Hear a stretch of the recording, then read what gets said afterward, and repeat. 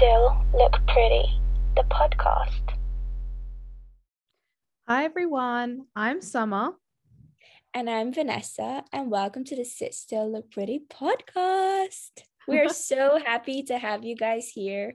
And today's episode is going to be on transferable skills. So it's going to be based around that was so anticlimactic. Let's try again. Okay. Dun dun dun. Transferable skills. Yes. So basically, if you guys have listened before, you know that very much Vanessa and I, the kind of careers we chose, still very linked with law, but not specifically in the legal sector as kind of those job roles that you look at while you are at law school. And now that we've been out of law school for almost a year now, a solid 8 months since we've graduated. We just got our official emails today telling us super graduation. So excited for July, but we kind of wanted to do this episode around the transferable skills that have helped us get into the careers that we've kind of gone into. So I've gone into recruitment and sales in the tech industry, and V. Well, yours is kind of quite mixed though. Yeah, it's a bit of everything really, but mainly I would say digital marketing, branding, and kind of web design. Those are my top 3. Obviously I do some work with legal departments in different companies as well, which is quite nice. It keeps my legal side in check. Yeah. But it's kind of a minority rather than a majority. Yeah. I also just want to preface this episode by saying that if you do not know what you're doing straight out of it doesn't just have to be law school, just uni as a whole, please do not worry. Do not spiral. It's not the end of the world. 100%. I think obviously if you're new here or if this is the first episode, welcome. But in 3rd year I decided that I didn't want to become a solicitor. It was what I'd set my heart on for about 4 or 5 years, but I didn't actually want to become a solicitor. And what I ended up doing, obviously being in recruitment in the tech industry, I still am very much hands-on in the sense that I look at patents, I still look at cases, when I'm talking to these candidates, these companies, these agencies, some of them are even in the Big 4. We do still have to look at intellectual property law and where this is going and where the industry is going. So we thought that it was kind of really important that we talk about the transferable skills that not only from law school that got us to where we are today and in careers that we absolutely adore, but also kind of I think there's not enough emphasis on transferable skills, and I think this is the world is changing in the eyes of employers. And obviously coming from a recruiting background myself, I think it's really important that we have this episode because I think there's not enough education on the transferable skills that you learn at uni as a whole, not even just law school, just university as a whole, and how they can benefit your career. So yeah, I think we're going to kickstart. We're going to go through about 6 transferable skills. I do want to go back to law eventually. Sorry, it's a bit off topic, but I do want to go back to law eventually. My dream is in artificial intelligence, blockchain, and cryptocurrency law, and generally just the future of the financial system. That's kind of my nerdy side that I absolutely love doing research over. And I do want to go into that. I have plans to start my LPC this September and continue on from there. Eventually, we'll go on to be a qualified solicitor. The reason why I'm in this job at the moment, why I fell into the field that I fell into, Summer's laughing because it's honestly the most funny story you could ever tell. Basically first lockdown, I just was okay, I need to find a way to make money. And I taught myself all these skills, and then it just so happened that a job came along and then they hired me, and I was okay. So yeah, that's how I fell into it. But anyway, sorry, transferable skills. So kind of linking to that, actually, let me give a bit of background on why I ended up in also, because obviously I didn't want to be a solicitor. I think being a solicitor is always going to be in my heart, and I guess I could always go back to it if I do want to, but I got headhunted for this role And it was at a time where I was very much utilizing my LinkedIn and transferable skills on LinkedIn. And I was very much kind of in a headspace where I was like, you know what, I've got all of these skills, and I've always been of the opinion that university is not just about your degree, it's also about what you learn as an individual and how you grow as an individual. And I think that when you really kind of hone in on what you learn as a whole at university, I think you elevate yourself to a lot higher of a level. And you know, employers want to see what you can do. It's about your experience, but it's also what you can bring to the table in terms of the skills that you've learned in your life. And you know, for example, a lot of my employers, they have really loved the podcast and the skills I've learned there. And you know, it's not all law school. It's kind of about like, okay, what do you bring to the table? There's thousands of people that go to law school, there's thousands of people with degrees, but what are the skills that you learn, and how can you kind of tweak them to suit your future employer? So first, we're gonna go on. No, like one of the things that's the most underrated, I think actually no, it is overrated, because everybody's like, when you go to law school, after you finish law school, you see things a bit differently. Like when you go to the supermarket and you read some like labels and stuff, and you're like, oh, this is interesting. Well, I feel like that happens with a lot of degrees. Like think about people who do like psychology degrees, they see things completely differently. 100%. And I think that really links to what we were saying the other day about how you're so much more than your degree. It kind of shapes who you are as an individual. So, you know, always pick what you want to study wisely, because it will have an effect on you as a person, basically. I mean, yeah, it definitely does change you. That's one thing I will say. It will change you. Uni as a whole change you completely if you've already graduated or in the midst of it. I was on FaceTime to Summer actually this morning, and I was doing my makeup, getting ready to go somewhere, and I literally said to her, I was like, because we were both reading our graduation like ceremony details and stuff, and she was like, I can't believe like our exams were almost a year ago. And then we were like, oh my god, we have to celebrate our dissertation deadline. And then we both went, we were so stressed this time last year. Oh my goodness, I was a shell of myself this time last year. And it got us talking about like what, like how the dissertation changes, not the topic per se, but just having to do that 10,000 words, do your research, you know, do the planning, all of that stuff really kind of just. Now maybe let's start there then, like, because I think there's a lot of like transferable soft skills that you could get from writing such a big piece of research. Yeah. Okay, so I think, okay, we'll take like essays and stuff as a whole, like, because the way we've said this before in the podcast, the way university education is very different. We always talk about how secondary school, sixth form, college, primary school, it's all about kind of regurgitation.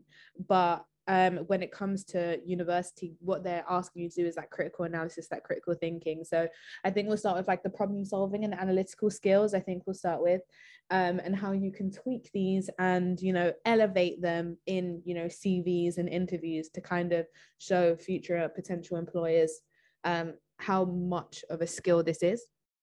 So I think for me personally, I think I went through the interview stage most recently. So I'll go first. If you don't mind. Don't mind. Ladies first. You're not a lady. Oh my gosh. Anyway, okay. So when it comes to the problem solving and analytical skills, I think what you really need to hone in on when you're in an interview, everyone says they can analyze and everyone says they can problem solve, but a way to kind of elevate this is to, you know, provide examples. And it doesn't have to be some huge example, but let's take, for example, with university, you have a topic and it's a problem for you. Yeah, I'm not gonna talk law school specific, because maybe not all of you went to law school or have ever written a legal essay. So I'm going to take it as an essay in itself. So, you know, you have this problem that's presented to you in your essay, or a topic that you find really difficult and hard to kind of comprehend. How did you overcome that?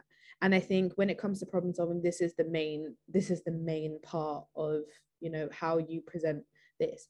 So you look at the problem, you divide the problem into equal parts, maybe it's 2, maybe it's 4, and you know, you look into the problem as, you know, you look for the solution and you look around, you know, you researched the problem, You know, you fact checked the problem, you found potential counter arguments for the problem, and then how did you overcome that problem? What was your process into kind of solving the problem, I guess, in a way. So one thing I spoke about in an interview, for example, is, you know, with SSLP, actually, I spoke about this, but I felt like we had a problem with our branding, and I felt like we had a problem with, you know, kind of marketing, in a sense of reaching out and optimizing our marketing. So how did we solve this problem? Well, Reels. well, Reels, what we did is we researched what was, you know, the sure way of engagement on Instagram and on TikTok, and, you know, we broke it down, and LinkedIn. So I created a LinkedIn page, and then you know, I met up with Vanessa, and we had like a 6-hour session where we made Excel spreadsheets and mapped out and color coded what different topics that we cover and what those colors are going to be, and how we can optimize Reels. And for us, Reels have been absolutely amazing in the past 3 months. And, you know, we utilized TikTok to create those Reels, and, you know, and it's boosted our engagement massively. Like, we grew in followers on Instagram expeditiously. Is that the word? Is that the word? We'll roll with it. We'll roll with I don't it. feel like that's the word. Anyway, if we get hate for it on the DMs, then we know. Yeah, I know, that's very common. But yeah, so, you know, we massively grew with Reels, and I presented that in my interview, actually, and it led to kind of a fast tracking of my application process. I'm not saying that it was dependent on this, but your answer is key, and you need to provide evidence of that problem solving. Our problem was lack of engagement. How did we solve it? We rebranded. How did we rebrand? I broke it down into the 3 stages that I just presented to you. And then what happened? So it's problem, plan, solution. That's how I solved that kind of problem solving, transferable skills question. Also, I just realized, because you said we've rebranded and stuff. Yeah. I realized that by the time that this episode goes out, oh my God, it'll be our 1 year.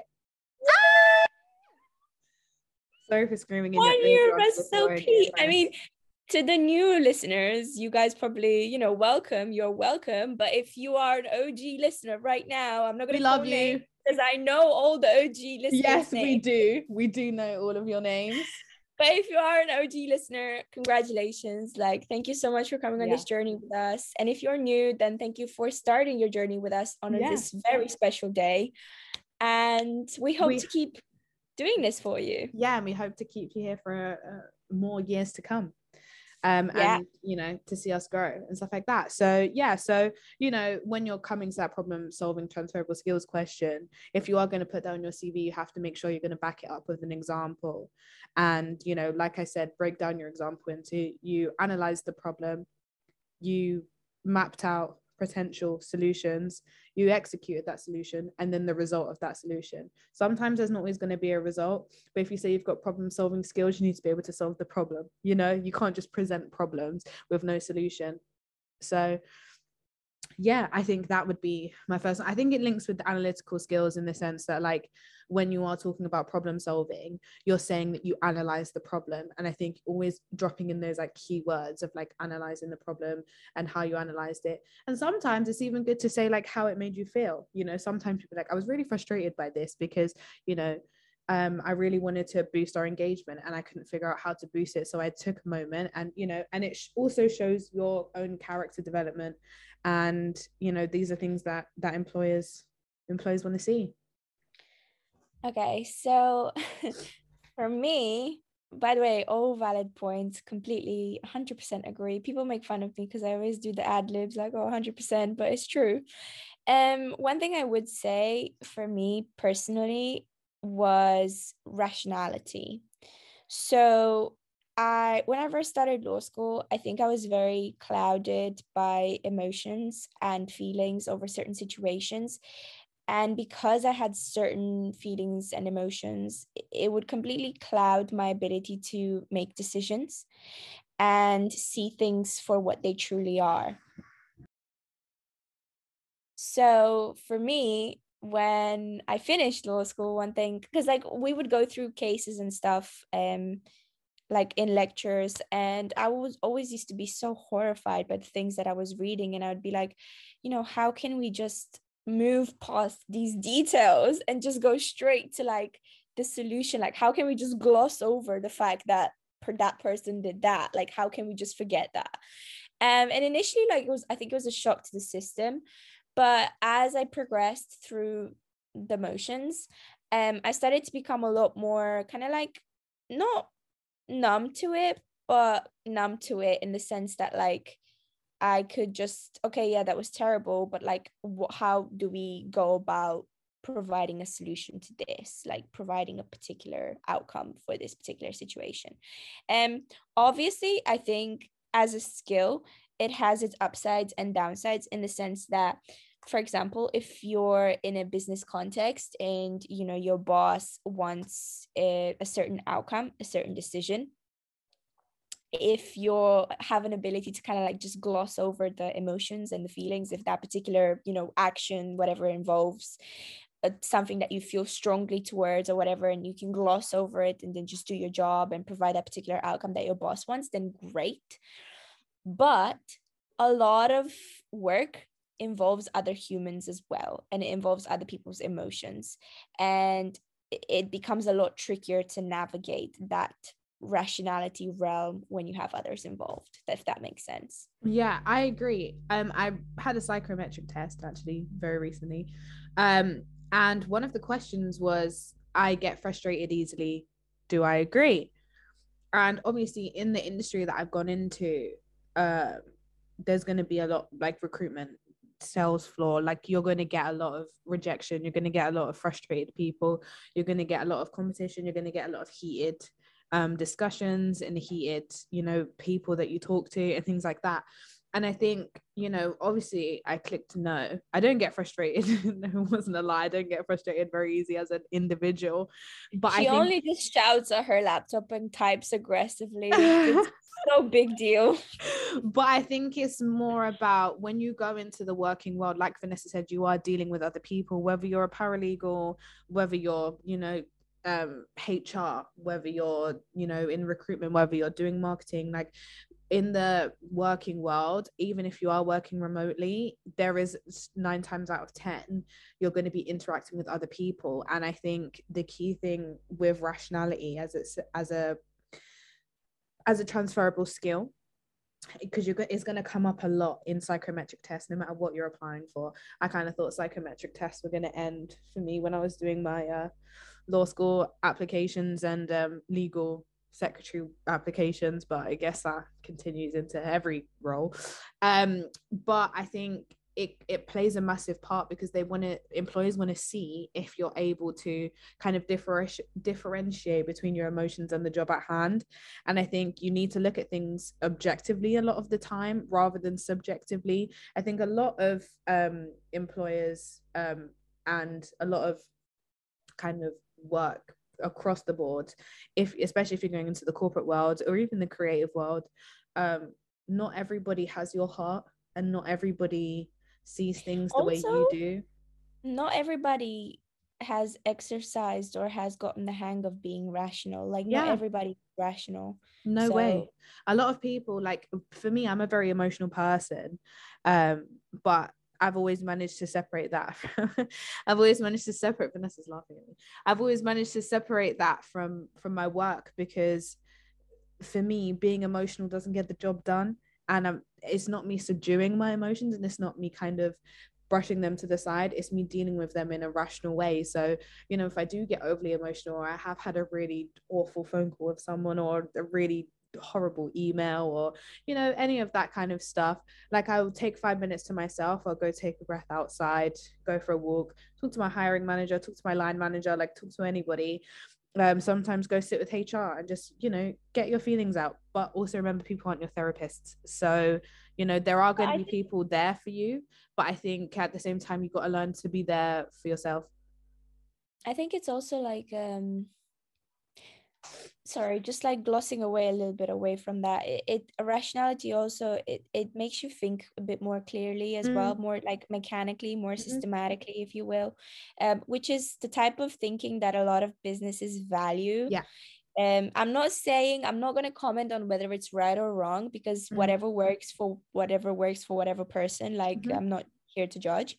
But yeah, thinking very mechanically can have its benefits. I think a lot of employers want you to kind of seem like a robot, and I think one of the things I found quite difficult when I was applying for jobs and, you know, working and stuff like that post uni, I think it was trying to find a company where they were human.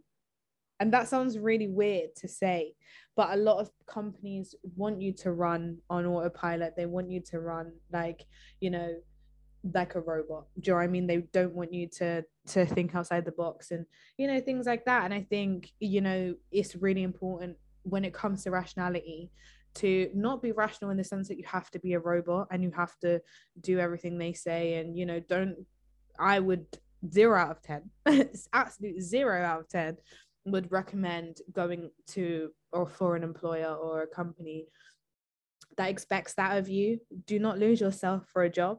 I quit my job actually because of, well, one of those reasons was that, you know, they were expecting me to act in that way. They were expecting me to be a robot. They were expecting me to, you know, it was kind of very like a dictatorship in a way, and life's too short to be treated like that. So yeah, it's a bit of my advice. I winked at Vanessa. You guys can't see me winking, but I winked at you.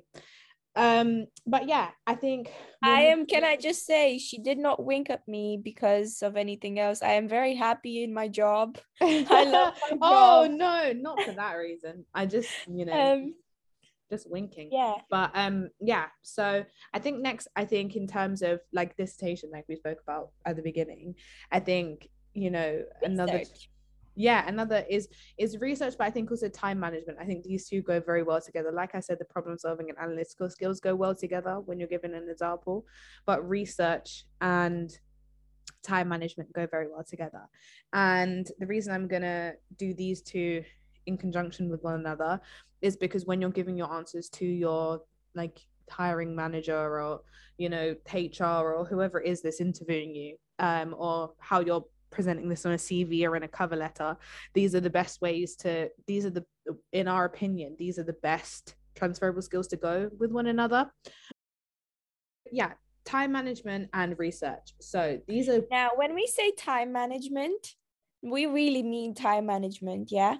And my dissertation was due on the 13th of April, and I had on the 14th of April another 4,000 word essay due. So when we say time management, guys, you're going to want to tune into this, because you're going to want to hear this. So I'll give you an example, a recent example that I had of time management and research. So they asked me, so you've got on your CV here that you have excellent time management skills. And I said, I encompass time management and research very well, I think, you know.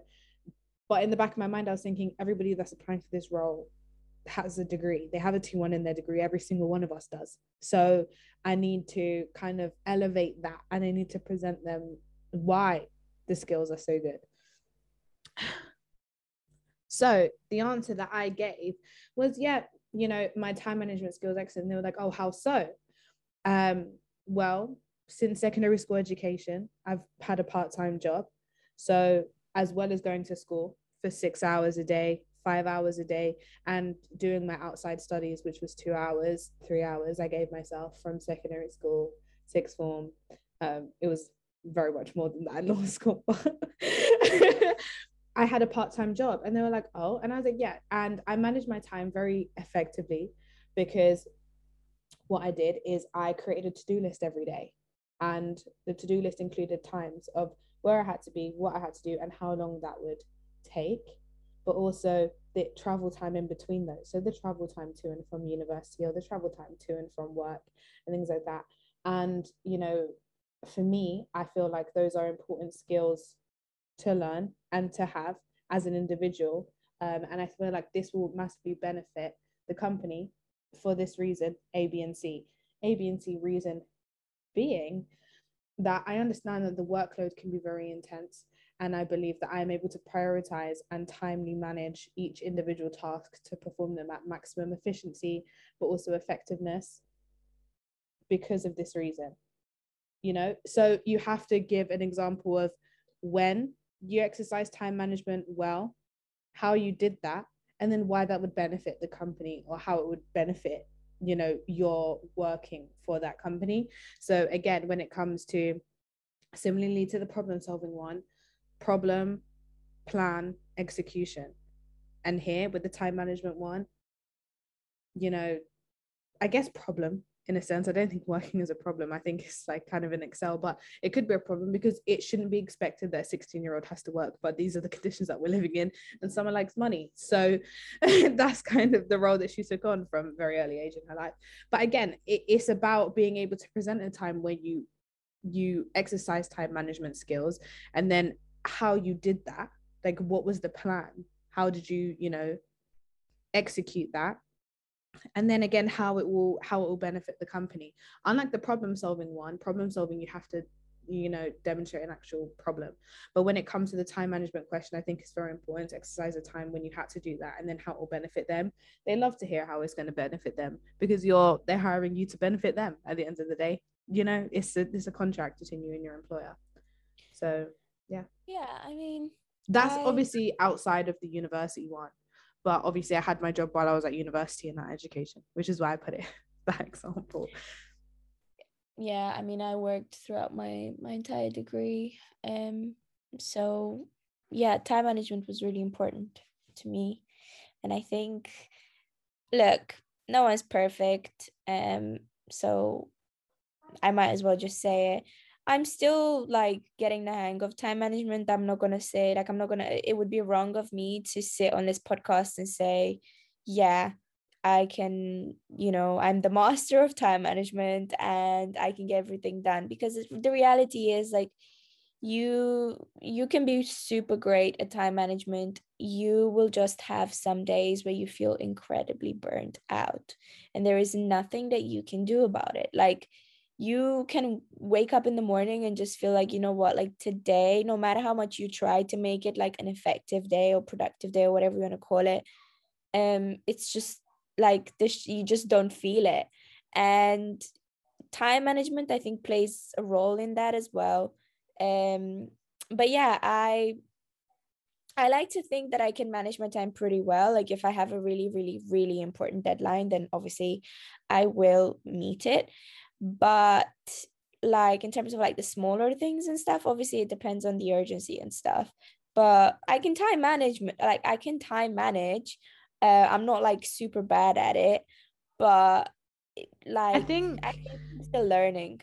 I think linking to this, I think we should kind of defer a little bit in terms of, you know, that question that you get in interviews where it's like, what's your biggest weakness? Right? So a lot of this goes back to the transferable skills, by the way, because it's, you know, how you can elevate yourself as a person and elevate the things. And this is a big one, because law students seem to think that there is nothing wrong. We're egotistical. I can't lie.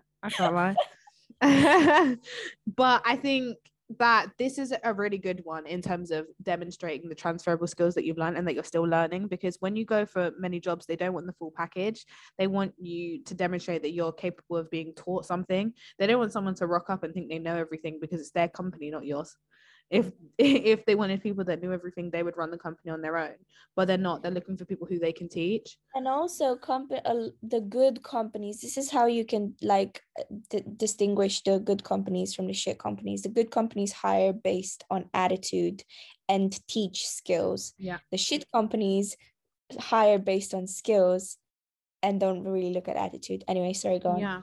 So basically, when you get the question, what's your biggest weakness, you have to present a solution, right? And what I mean as a solution is, I don't mean that it has to be solved, because if it's a weakness and it's solved, then it's not a weakness.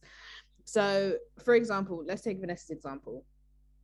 So sorry to put you on your toes here, but Vanessa said it's okay. My time management is crap. In fact, I was gonna go to sleep until Summer was like, let's record this episode, and I was like, oh, like, yeah, I was like, I was like, get up, do 5 jumping jacks and get on this call right now with me and record this. But so let's take Vanessa's example. So I asked Vanessa, what's your biggest weakness? She would say, dear Mrs. Employer. I would say time. No, Of course, I would never say that. No, you would be like, this is what Vanessa would say. I was really hoping you would ask that question. Would you not? Don't lie to me. You'd be like, thank you. I was really hoping you would ask me this question, because they always do. And what she would then turn and say is, I believe that time management has been one of my larger weaknesses. However, how I've resolved this is by having a set schedule and following a diary strictly and religiously to ensure that I can perform all my tasks at maximum efficiency. And this has been done at my previous job at ABC company, where and then she would give an example of a work success or a project that she ran with excellent time efficiency. I think time management as well, it's a very general phrase. Like it can mean different things. Like when we say time management, do we mean like the ability to meet like critically important deadlines? Because I will always meet those. But if it's like super small stuff that is just someone just being anal about something, yeah, I think that's not really time management. I feel like when they ask time management, it's more about efficiency rather than it is about like managing your 9 to 5. Do you know what I mean? I feel like it's about managing projects efficiently. I hear that, and I hear the whole like efficiency thing, right? Yeah. But efficiency is just doing something with less money, whereas effectiveness is doing something. No, but that's why I said both.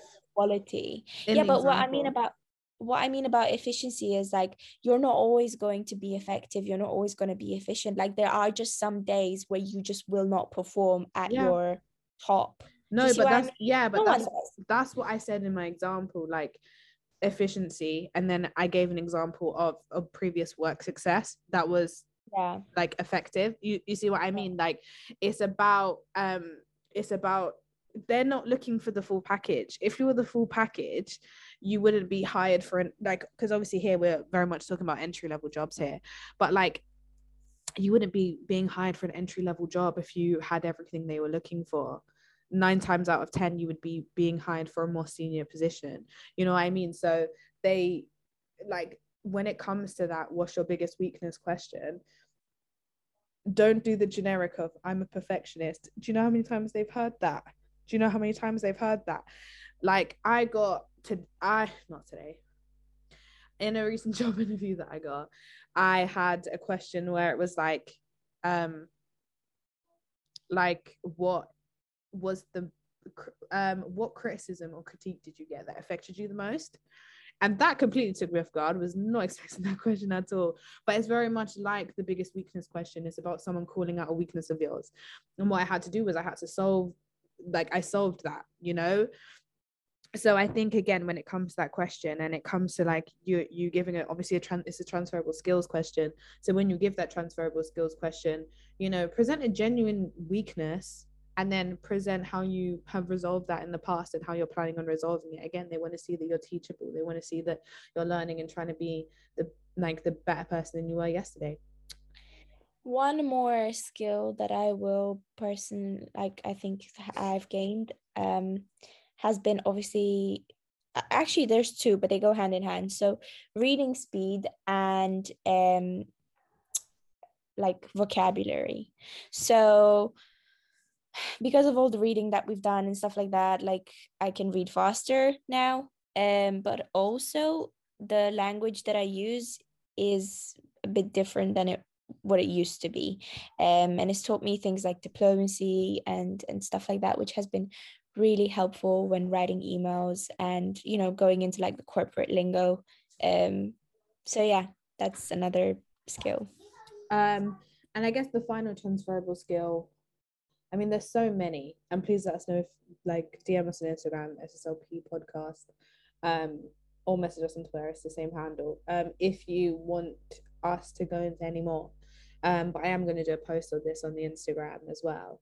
But I think the final one that I want to go into, in terms of key transferable skills, And I think it's resilience, because I think this is very much downplayed. I think everyone says they're resilient, or everyone thinks that resilience goes into key roles like sales, like, you know, recruitment, for example, like any kind of HR role, like anything that's kind of customer facing. A lot of people think that resilience only goes to those kind of industries, but that's not the case at all. And I think resilience and strategy go very well hand in hand. And you may be a bit confused by this, but allow me to elaborate. So when you need to be resilient, it means that you face a rejection, and or you face a problem that you need to overcome. And whether that be personal, work-based, education-based, everybody's kind of gone through that. But I think one thing they very much forget when it comes to when you've overcome or when you've had to be resilient is that you've had to not only build your own morale or a team's morale, or, you know, a co-host or co-founder's morale, but it's also, you've also had to strategize how best to move forward. And these are why these two go very well hand in hand. Is because when on my CVs or my cover letters or even in interviews, when they've asked me like, when were you resilient, I'll give an example, and I'll say, you know, I'll give you an example. When were you resilient? The most recent time that I was resilient was when I co-founded a podcast in my third year of university. And I had to be resilient because, and then I'll give examples of, for example, when I didn't really have the backing, or I had a lot of negative voices in my ear telling me that I wasn't going to be able to do it, or that I was going to be a failure and this wasn't going to work out, and I was kind of throwing my degree away and all of that stuff. And I overcame that because I strategized how best to fit the podcast into my life. And I managed to strategize how best to, you know, make the podcast, law school, but also the society that I founded at university all coexist at three at a time, while also managing my part-time job, you know. And how I strategize that, well, it links back to my time management, but it also links back to my problem solving skills, and you just link it all together. So I feel like when you do talk about resilience in a cover letter, talk about resilience and strategy in your final piece of your cover letter, in the kind of the final paragraph, if you like, before you say you can contact me on blah, blah, blah. Talk about that, because it can very much bring your entire cover letter all together in kind of one swift motion. Because when you talk about being resilient and your ability to strategize, you then bring together, you know, it again furthered my problem solving skills and my time management skills, etc., etc., etc., etc. Obviously, in an interview, they may ask you when you're resilient before they ask you about the time management. But again, when you link all of the kind of transferable skills that you have together, you present yourself as a lot more of a well-rounded individual, rather than just somebody who's kind of reciting a script that they've said in a million interviews a million times. Because you need to remember that in interviews, they want to see that you're a person. 9 times out of 10, they want you to be an individual. They're hiring, you know, you based off your skills and, you know, your experience and stuff like that. But I think for the most part, you need to find those companies that want to hire people, and you know people at the heart of their business. Obviously, if that business model doesn't suit you, then of course, like, that's okay. I'm not saying it isn't, but I think for the majority, I think it's important to not just be one in a million, but also, you know, be hired as a person. So yeah. But I think that is the end of this episode. We've done a lot of talking. Also, if you guys would like an episode on, you know, things to bear in mind after finishing law school, like going into the new field, or whether you're going into law, whether you're starting a new career. I think both Summer and I battled a lot of imposter syndrome and a lot of, you know, just a lot of voices in our head. So if you'd like an episode on that, then let us know. We would love to. Definitely. And, you know, this, if you'd like a part 2 to this episode, even, there's 1,000,001 transferable skills that you get at uni. So please do let us know. But there probably will be a part 2, because Vanessa and I just love a part 2. So yes, but anyway, guys, no matter what day, time, Good morning. Wherever you are in the world. I always you mess know, that up. always. We thank you guys so much for listening, and we will see you next time. Have a great day, night, whatever time of the day it is. Bye, Lots of guys. love. Bye. Bye.